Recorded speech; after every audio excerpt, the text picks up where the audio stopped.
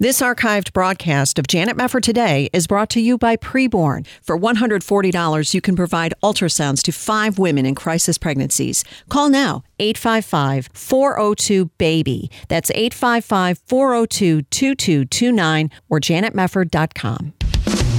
This is Janet Mefford Today. Our confidence is in Christ alone. Are we going to stand with God come what may? If the Word of God says it, I believe it. And that's the way it is. And now, here is Janet Mefford. Welcome, everybody. Proverbs 16:3 says, commit your work to the Lord and your plans will be established. But it can be really daunting to consider how to create a God-honoring and successful career for yourself when you're just starting out in the workforce, or if you're trying to get back into it either after years on the sidelines or maybe after losing your job during the pandemic. What kinds of biblical principles and practical advice should we follow in order to create a work life that matters? That's what we're going to talk about today with Fred Sievert. He is the former president of New York Life Insurance Company and author of the book we'll be discussing. It's called Fast Tracking a Career of Consequence, Practical Christ-Centered Advice for Entering or Re-entering the Workforce. And Mr. Sievert, great to have you with us. Thank you so much for being here. Thank you, Janet. Pleasure to join you. Thank you. You say this book came about because of your daughter and some of the struggles with her career. What happened to kind of kick off this book? Yeah, my daughter had just graduated from Calvin College in Michigan, and she was a French major. And it was at a time when the job market was very tough. She found a job kind of in the marketing department, fulfilling marketing orders.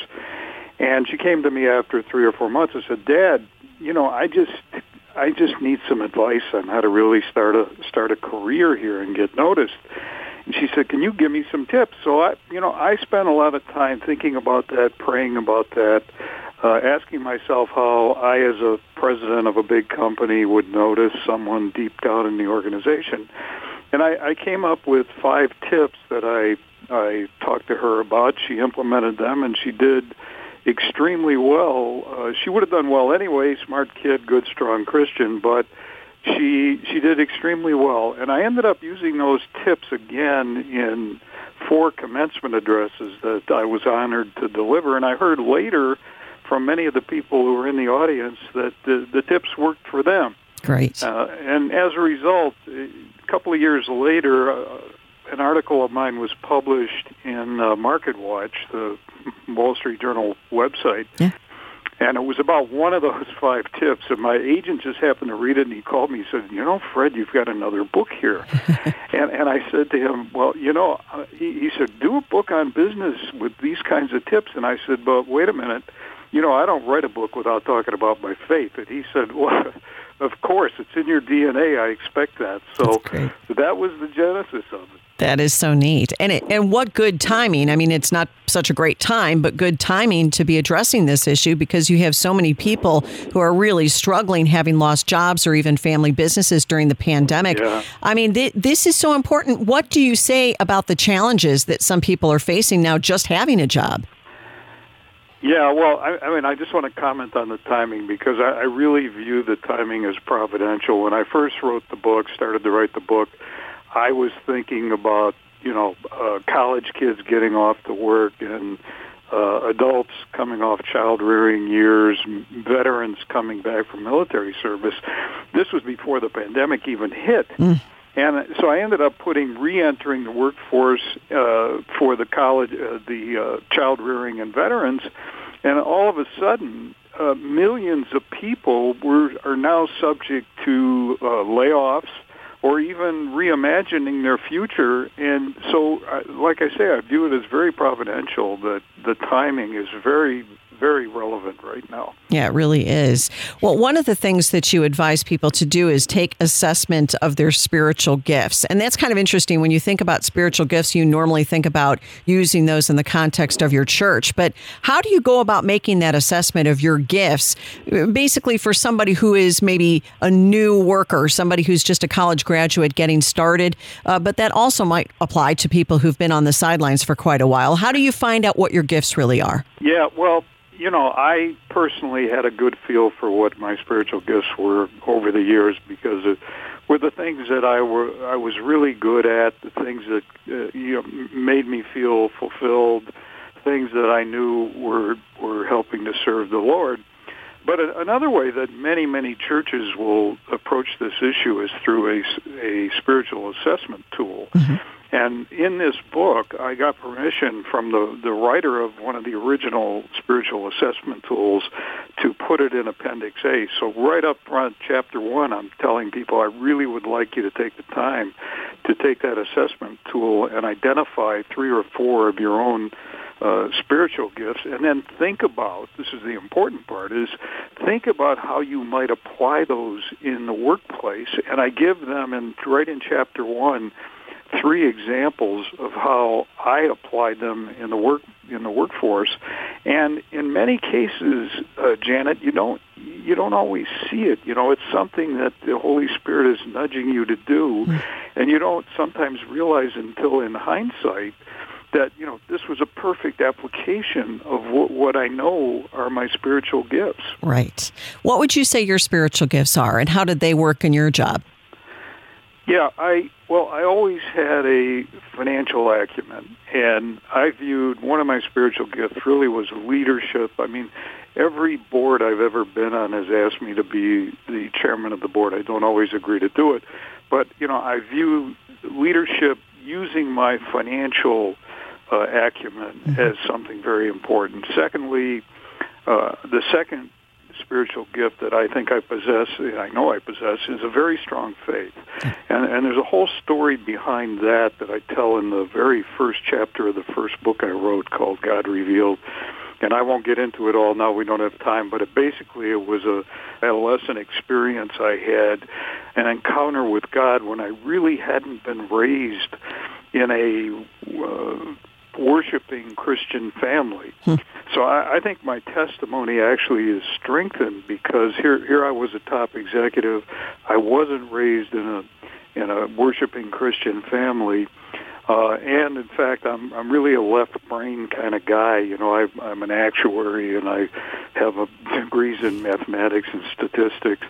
But, even with all those things kind of operating in favor of science versus religion, here I came to know the Lord kind of through that original experience where I very much felt in God's presence and that He was speaking to me. I didn't hear a voice, I didn't see a vision, but I really was sort of contemplating some what I didn't know were profound spiritual questions, but then feeling instantly that I was in God's presence and that He was holding me in His hands and saying, Fred, I am real, I am with you, I will always be with you, and the answers to your questions will come in time.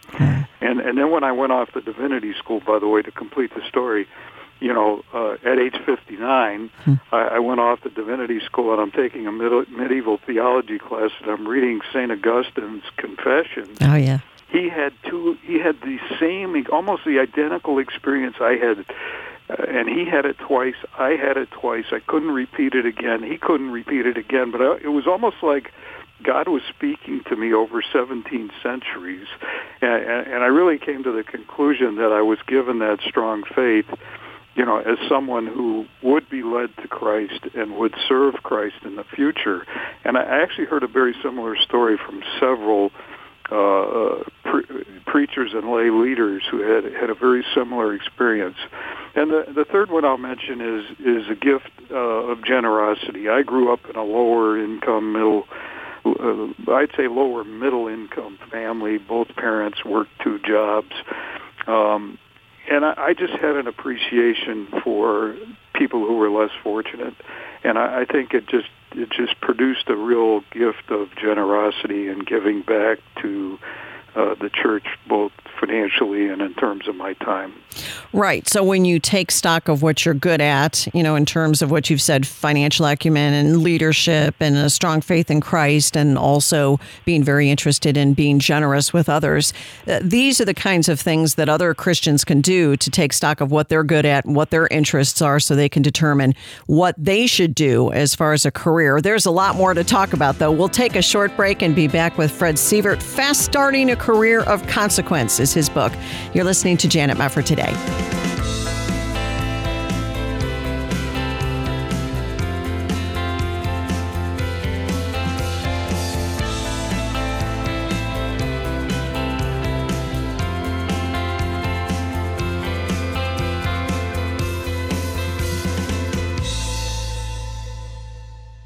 When Julia ended a bad relationship, she found out she was pregnant. After the father told her to get an abortion, this mom was confused and didn't know what to do or who to talk to. I just knew that if I got an abortion, a part of me would be broken. Julia was referred to a preborn center where she was counseled and supported with the strength that she needed to choose life. I couldn't imagine my life without him. Because of them, he's here. We're going to get through it, and it's going to be okay.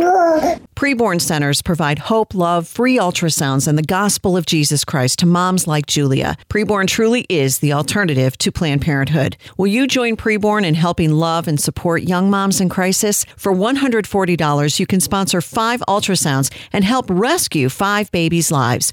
To donate, call now, 855-402-BABY, 855-402-2229, 855-402-2229, or there's a Preborn banner to click at janetmefford.com.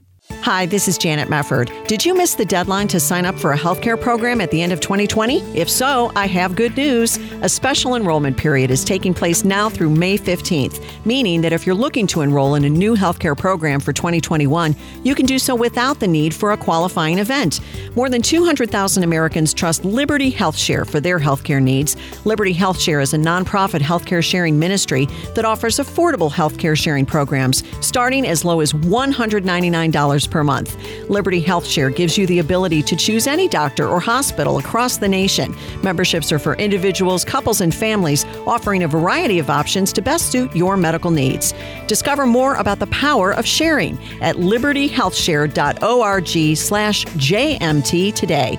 For more information, call 855-585-4237, 855-585-4237, or libertyhealthshare.org/JMT. You're listening to Janet Mefford Today. And now, here's Janet.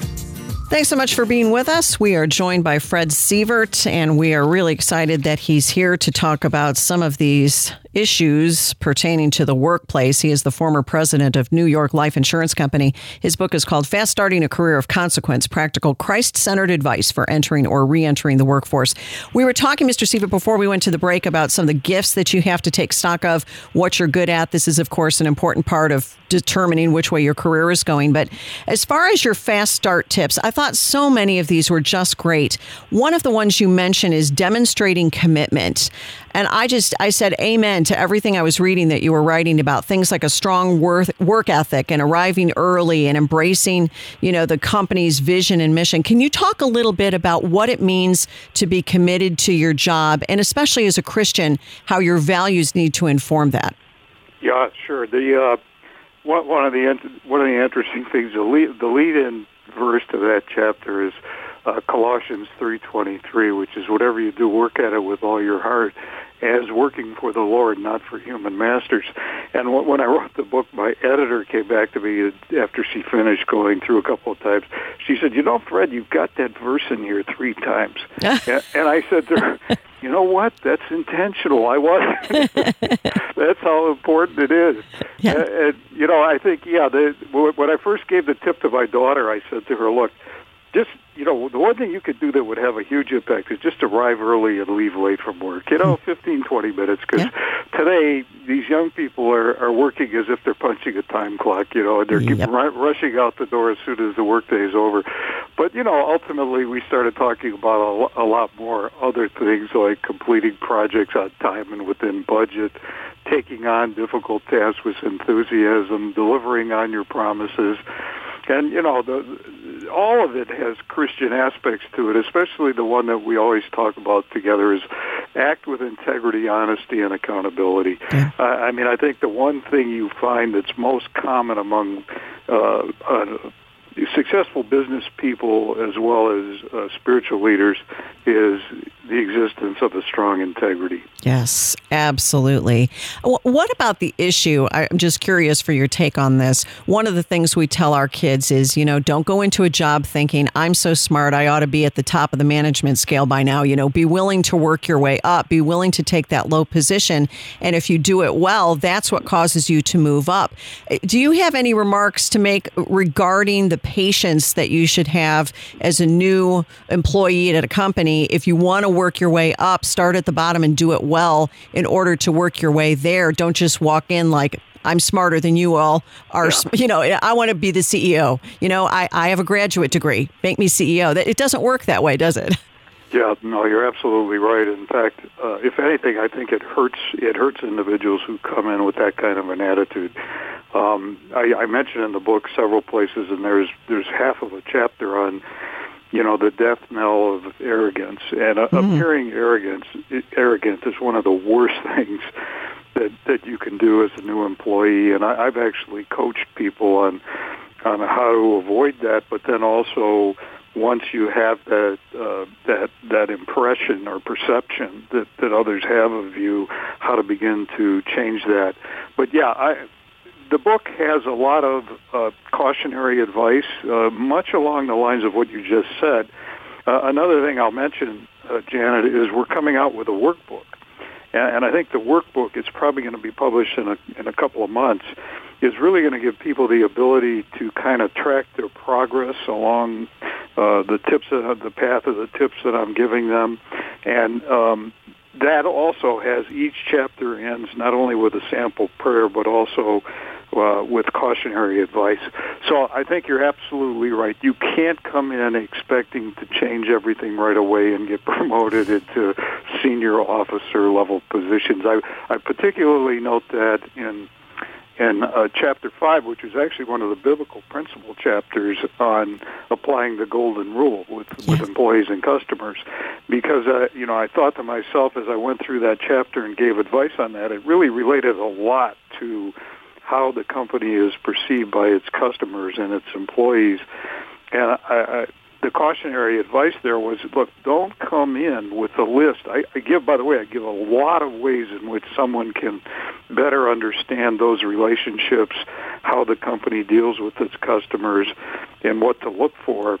But I say, look, you don't want to come in with your list of 20 changes that you need to make as a new employee. No. I mean, it's just going to turn people off. And you may say something that opposes, the view of your direct supervisor. So, yeah, you do need to be more patient. But I think the kind of tips I'm giving and the cautionary advice I'm giving in the book allows people to time it appropriately and be more patient and not come in thinking they're going to get promotion after promotion. Yeah, that's good. Well, when you were talking about applying the golden rule, that's always good advice. But I really appreciate that you brought up today's lack of personalized customer service being one of the advantages for Christians. You can really shine in this area. And I certainly could go on for about an hour about bad customer service. I think we all could. We all can. Yeah, it's not a good scene out there. What do you say to Christians who are entering the workforce about how to apply the golden rule when you are dealing with customers and what kind of difference that can make for the company and for your career? Yeah, well, the golden rule is pretty obvious the way it's stated. Treat others the way you'd want to be treated yourself. In fact, it was actually stated by Christ in Luke 6:31 and again in Matthew. So this is a very important concept. And, I recommend people as they try to understand what's happening in their company, is to become a customer and to listen to customer service, make customer service calls, send emails through to the website, and become someone who's actually observing what's happening at the company and how they're treating their customers. I mean, I can't tell you how many times, I'm sure you've done it yourself. You see a TV commercial, or you see, you go into a website and you're trying to figure out how to do something. You say, nobody in authority could have possibly even looked at this. Right. Okay? Right. It's just so bad. It's so inappropriate. Yeah. So, I think you got to observe it. You got to observe interactions among employees and their superiors, because, that element of the golden rule is very important too. How you treat your subordinates, how you are treated by your superiors and other stakeholders, vendors and companies that you are clients to your company. All these rules, somebody said to me, well, what if I'm an entrepreneur? And I said, you know what? I wrote it from the perspective of a big company executive, but as I went through it, I was always conscious of the fact that this can apply to a very small business as well. Sure. Almost everything I write about in the book. Yeah, you're right about that. Well, another thing that you have touched on is the issue of integrity, and you also expand upon that and talk about earning trust. Can you tell us a little bit about what you're talking about there? When you're working as a low-level, marketing assistant or something like that, how do you go about developing integrity and earning trust within your workplace, with your colleagues, with your customers? And why is that so important, do you think, for the rest of your career? Sure. Part of the issue, and I found this to be the case throughout my career, is once you lose the trust of other people, it's almost impossible to regain. And some of the ways that you do earn that trust is, you praise the work of others. You avoid complaining or gossiping because, gossiping is so easy for people to do. But when you do that, the person you gossip to about somebody else is going to wonder if you aren't gossiping about them to somebody else. Yes. And also I always give people the benefit of the doubt, and I demonstrate a trust in others until they prove that they can't be trusted. And even I mentioned in the book, even avoid displaying negative body language. I mean, body language can really produce a distrust and can communicate messages that you're not even aware of. Right. But just by how your facial expressions, even how you move your eyebrows and how you fold your hands or cross your legs. And, if you treat other coworkers with respect and dignity, they're going to trust you. And another thing, I just filled out a questionnaire to CEOs today, and he was asking me about questions like this, and I said, be humble and occasionally self-deprecating. Give credit and take blame. I mean, those are, even sometimes when somebody isn't, if you feel yourself that you deserve a lot of credit for something, share it with others. Give the credit to your coworkers and your subordinates, and take the blame when things go wrong. If you're at the top or you've got even if it's a small team, take it upon yourself. What did I do wrong? What could I change? That kind of an attitude is going to build trust. Not only build trust, but as you're talking like this, I'm thinking to myself, boy, I bet you were a good boss, because I have had bosses before where they did the exact opposite. They just wanted to kick the puppy every time they came into the office in the morning. Yeah. They didn't want to give credit to any of their underlings because they felt maybe a little bit competitive. These kinds of people are very rife, I would say, in a lot of corporate culture. But what you're saying, that not only builds trust, it also helps the whole culture, especially if a boss is doing that, giving credit where credit is due, being proud of the team, being self-deprecating. That becomes kind of something that spreads in a good way throughout the company. If you have Christians doing that, that's fantastic. Janet, could I just say one thing about getting my book? We're having this interview early because the book is only on pre-order at Amazon.com, and it'll take a couple of months or more to get it. My publisher felt so good about the timeliness and relevance of this book that they actually did an early print run for me so that I could put it up on my website. Great. Very good. Well, the name of the book, Fast Starting a Career of Consequence, storiesofgodsgrace.com is the website. Fred Sievert with us. So good to talk to you, Mr. Sievert. Thanks a lot for being here. Janet, thank you. Okay. God bless. God bless you, too. You're listening to Janet Mefford Today.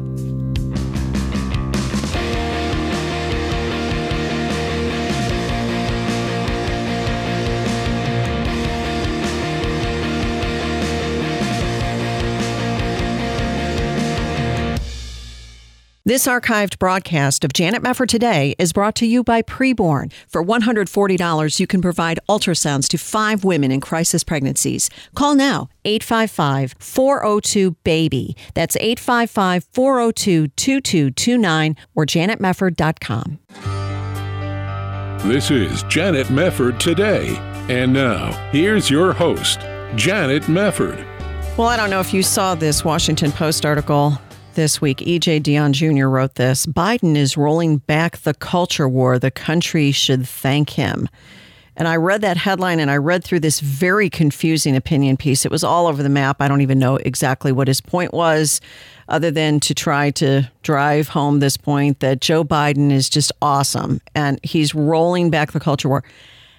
He's not rolling back the culture war. I can't even imagine how anybody could try to put together an argument that anybody would buy that he's not engaging in the culture wars. I guess maybe if you're a leftist and you believe that in order to stop the culture wars, you just drive over your enemies and just make them accept what you want and you don't even give them a place at the table. Maybe that's what it means to roll back the culture wars from the perspective of the Bezos-owned Washington Post. Who knows? But here's an example of how Joe Biden is not rolling back the culture war. He's accelerating it.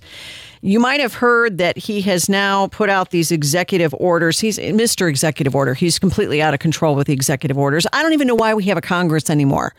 I mean, maybe that's a side issue we can talk about. Just get rid of the legislative branch and just let this one guy come into office, move into the White House, and by decree decide everything that the country has to do under federal law. And just skip it. And get rid of the courts, too, because if you're going to pack the courts with leftists, what's the point of even having the courts? Let's just go full king. Just let's have a king. Let's have a dictator. Let's just get it over with. Forget the preliminaries. Why in the world are we pretending that we have some sort of checks and balances in this country? I'm sorry, I'm being a little bit facetious, but it does feel that way. So these two executive orders, this is from the White House website. President Biden signs these executive orders establishing the White House Gender Policy Council and ensuring education free from sexual violence. Okay. On the second point, might I just say, how in the world is the White House going to get rid of sexual violence? I mean, seriously? How are you going to do that unless you're somehow able to do something new to the human heart? Only Jesus Christ can do that. So this is what they say about establishing the Gender Policy Council. It formally establishes this council within the executive office of the president with a role in both domestic and foreign policy development. The council will work in coordination with the existing policy councils to advance gender equity, there's that word again, and equality, including, this is just awesome, combating systemic bias and discrimination, including sexual harassment. What does that mean? Increasing economic security and opportunity by addressing the structural barriers to women's participation in the labor force. What does that mean? Decreasing wage and wealth gaps. What does that mean? And addressing the caregiving needs of American families and supporting care workers, predominantly low-paid women of color. I don't know what that means. What specifically? What are you doing? And then they also talk about ensuring access to comprehensive health care and preventing and responding to gender-based violence. How is the White House going to prevent gender-based violence? I'm really trying to be practical here. What in the world is this all about? This is just nonsense because there's nothing that they can do to prevent gender-based violence. Going back to the days of, the OJ trial and all the discussions people had about domestic violence and abuse and all the rest and all this talk about restraining orders came up. If you have a man who threatens you, just take out a restraining order. Then it came out that, in fact, if you take out a restraining order, that may be the dumbest thing you could do as a woman because they can't really do anything to the guy until he commits a crime. So the restraining order sometimes just makes your stalker more mad. I mean, Joe Biden's going to magically fly in and somehow fix all this? I'm not really sure what he thinks he can do. He also wants to promote equity and opportunity in education and leadership. That's nice and vague. And my favorite, advancing gender equality globally through diplomacy, development, trade, and defense, and by recognizing the needs and roles of women and girls in conflict prevention, peace building, democratic rights respecting governance, global health and humanitarian crises, and development assistance. Fantastic. It all means a big zero, nothing. I don't even know what any of this means. The White House Gender Policy Council will be an essential part of the Biden-Harris administration's plan to ensure we build a more equal and just society. Maybe I'm crazy, but don't we all have equality under the law? I mean, now they're on to the point in human history where they want to have special rights. This has been going on for the LGBTQ plus community. Special rights. They want special rights. That's what the Equality Act is about. It's not about equality. It's the Special Rights Act is what it is. It's the In Your Face Christians Act. Maybe they should be naming it something like that because that would be more accurate. Now, the co-chair of this council, Jennifer Klein, said in a White House briefing, "We are very inclusive in our definition of gender. We intend to address all sorts of discrimination and fight for equal rights for people, whether that's LGBTQ plus people, women, girls, men." Might I point out something a little bit inconvenient? I appreciated what the Daily Signal put out on Twitter. They said President Biden signing these 2 executive orders on gender equity and Title IX policies. Here's a reminder why these policies are actually harmful to women and don't promote equality. Now, what you're going to hear is a little montage talking about this case that's been ongoing with these young girls, these athletes who are being discriminated against because they're allowing boys who believe they're girls to compete in women's sports. And of course, the women are getting trampled on because the men are bigger and the men are stronger and the men are faster. Listen to this Daily Signal montage. This is a good point. Got one. A transgender high school athlete who is biologically a male took first place in both the 100 and 200 meter dash at Connecticut's Girls Track and Field State Championships. When I'm at the start of the race, when I'm lining up and getting into my blocks, everyone already knows the outcome. Those 2 athletes are going to come 1 and 2, and everyone knows it. The Connecticut Interscholastic Athletic Conference, the CIAC, says that athletes can choose to compete for the sport in which they gender identify with. No one thinks it's fair because we all know that males are physically stronger than females and they compete at a higher level. Petitions are circulating in Plainville and Glastonbury after 2 trans girls swept the competition at the State Track and Field Championships. From 3rd on, it's a little different. We're actually fighting for those spots, but in those meets, there's no way that one of us biological girls will be able to outrun those transgender athletes. They lost me at the phrase "in which they gender identify with." Blah! What a grammatical nightmare, in addition to being a biological nightmare. It's crazy. The Federalist points out that this order for the Gender Policy Council mandates this creation of this group, disguising issues such as promoting access to abortions and pushing gender and race-driven agendas as a way to advance gender equity and equality, blah, blah, blah. So much for the culture wars, right? They're completely over. Oh, yes, and then the second one, the second executive order coming down from President Biden, it is to direct the Department of Education to review all of its existing regulations, orders, guidance, and policies to ensure consistency with the Biden-Harris administration's policy that students be guaranteed education free from sexual violence. Well, what are they talking about? It directs the Ed Department, the Department of Education, to specifically evaluate the Title IX regulation issued under the previous administration and then take action in accordance with the Biden-Harris administration, blah, blah, blah. Basically, what they're doing, as they point out, is Biden is instructing the Department of Education to go back to the Trump administration's and specifically former Education Secretary Betsy DeVos's due process expansions on college campuses. This was all about giving students accused of sexual misconduct a chance to receive a fair trial, an investigation, and evaluation.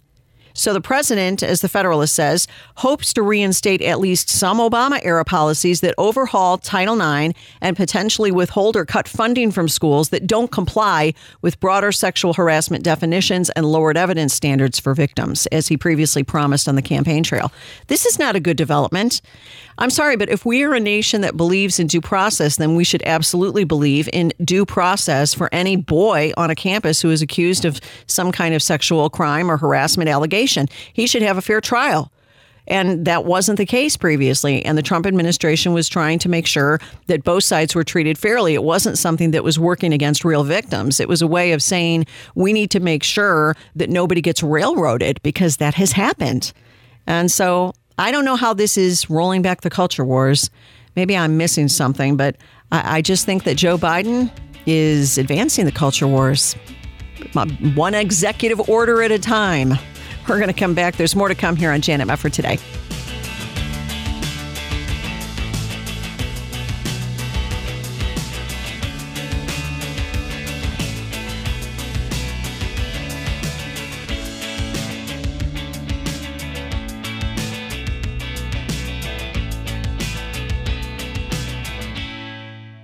Hi, this is Janet Mefford. We're partnering with Bible League International on Open the Floodgates Bibles for Africa. In many parts of countries like Kenya, Tanzania, and Mozambique, 9 of 10 Christians are denied God's Word by corrupt governments and majority religions.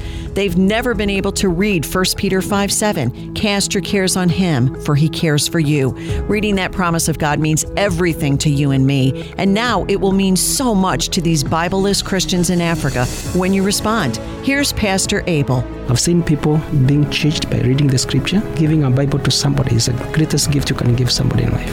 $5 sends 1 Bible, $100 sends 20, and a limited time match will double your gift and help us meet our goal of sending 1,500 Bibles to Africa. Please call 800-YES-WORD, 800-YES-WORD, or there's an Open the Floodgates banner at janetmefford.com. Call now, 800-YES-WORD. Many people in developing nations have no access to desperately needed medical care. That's why Mercy Ships brings volunteers aboard our hospital ship, the Africa Mercy, to give the world's forgotten poor the free medical care they need. We have an immediate need for registered nurses, especially with a pediatric specialty. As a volunteer nurse, you won't just give life-altering health care, you'll receive so much in return. It's an amazingly rewarding experience. You'll give hope and make a difference in the lives of those who have virtually no access to medical aid. It's such a fantastic thing to do. Everybody who I've met on this ship either wants to come back and do it again, or they're already here for the 2nd, 3rd, or 10th time. So what are you waiting for? Show mercy to someone today. I would say go for it. Get more information and learn how to apply by visiting mercyships.org/nurses. That's mercyships.org/nurses. You're listening to Janet Mefford today. And now, here's Janet. By the way, when we're talking about the culture wars, I did get a kick out of the pro-life evangelicals for Biden crowd, these leftists who are trying to convince everybody before the election, if you're really pro-life, you'll go for Joe Biden. And I'm looking at this page where they're putting up quotes here, quoting Lindsey Graham, "Joe Biden is as good a man as God ever created." Hope not.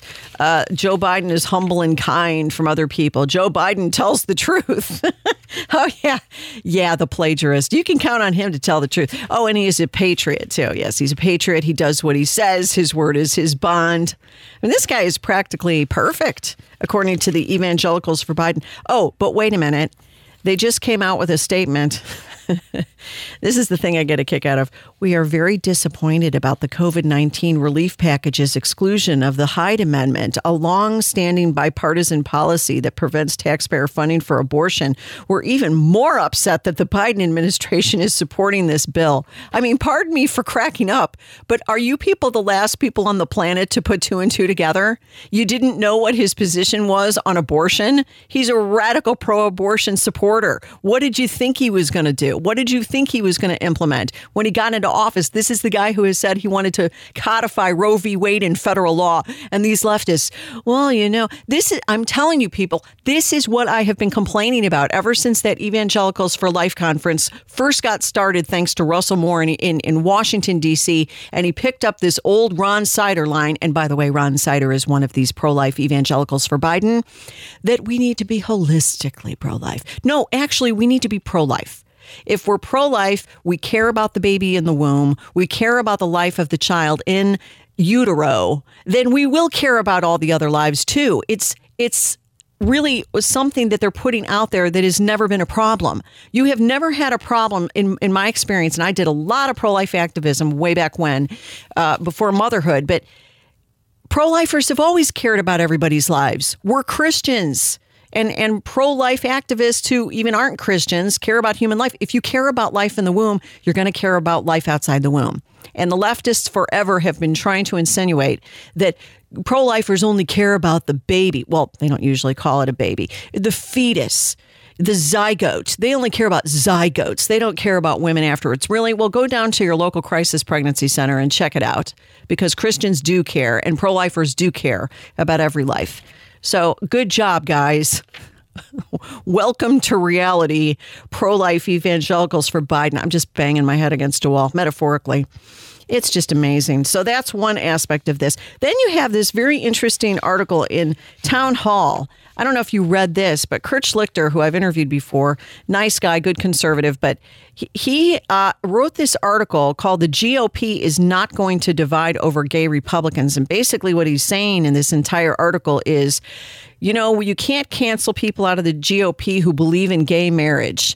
We need to have a big tent. We need to have people who are supportive of gay marriage. We need to have gay Republicans, as long as they're right about who knows what.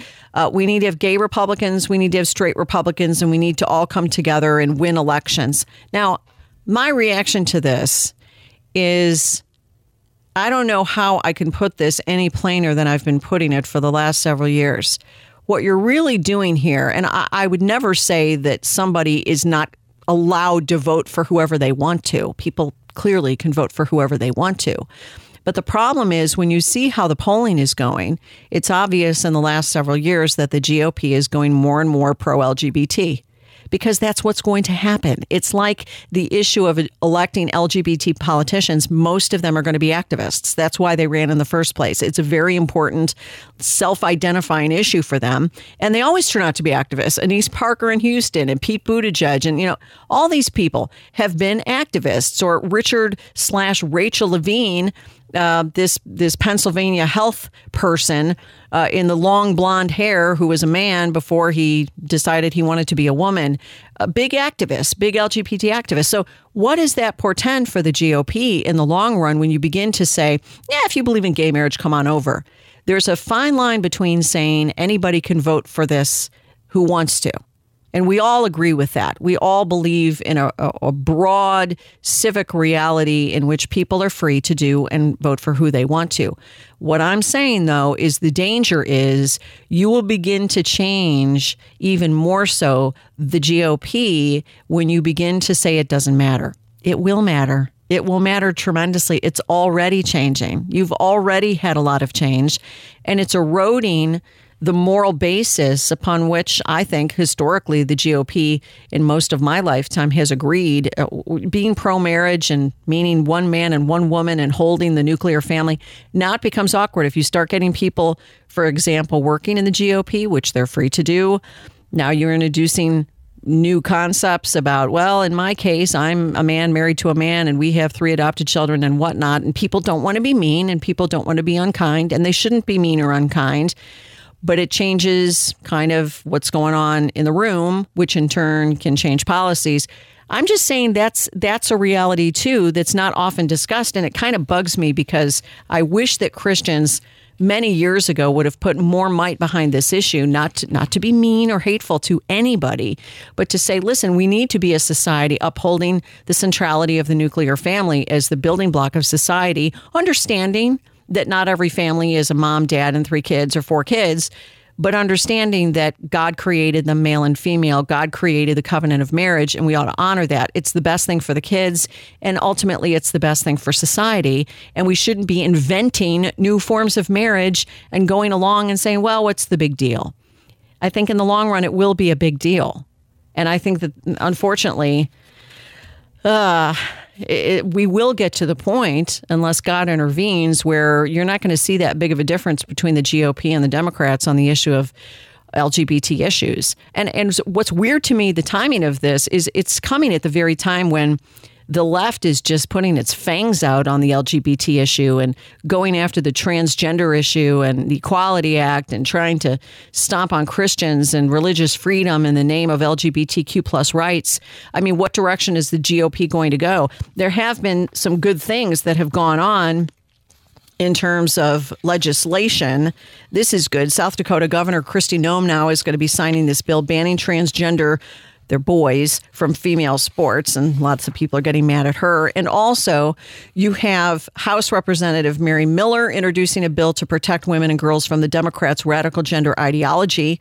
This is via CNS News.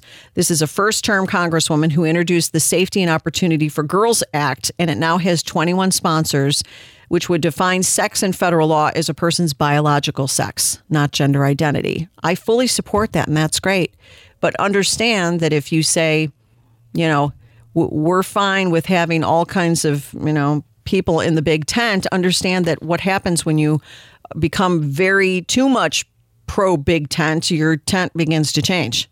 And as long as you're okay with that, then that's fine. If you don't have a problem with people having that position on gay marriage or gay issues, not just the transgender issue, but the homosexuality issue, on the one hand, you bring people in. On the other hand, you get people exiting. And I don't know if that's really been considered, because I do believe there is still a very large group of Christians who will say, if you start going more in that direction of pro-LGBT, I can't vote for the GOP. I can't. I mean, it's kind of, for a lot of Christians, and I would include myself in this, moral issues matter. Moral issues matter tremendously because they matter to the Lord, and we have to obey him. So it's going to be interesting to see what comes of that. By the way, got to throw this in. Did you hear about this new CDC guidance on vaccinated people and what they could do as far as visiting? We're going to squeeze this in. This is cut 2. A shot of optimism from the CDC, guidance that all of those who are fully vaccinated have been waiting for. They can now gather with other fully vaccinated people indoors without masks or social distancing, and visit unvaccinated people in a single household who are not considered to be high risk for COVID-19.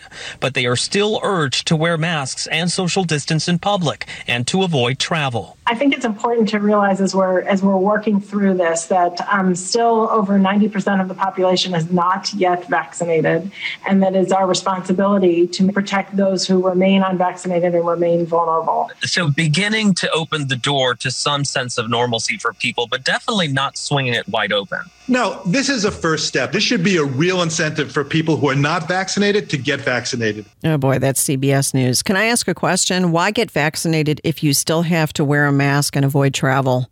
And it was kind of funny. The airline industry, I guess, came out and said, why are you telling vaccinated people to avoid travel? Air travel is very safe. Everybody's masked up. There's special ventilation in these airplanes. It's fine. I don't know. Again, the goalposts keep moving. The CDC guidance. Yay, you're vaccinated. You can meet with people in your house. Okay, people have been doing that anyway. Yeah, this is why you don't put government at the center of your life, folks. Thanks for being with us. We have to leave it there. We'll see you next time right here on Janet Mefford Today.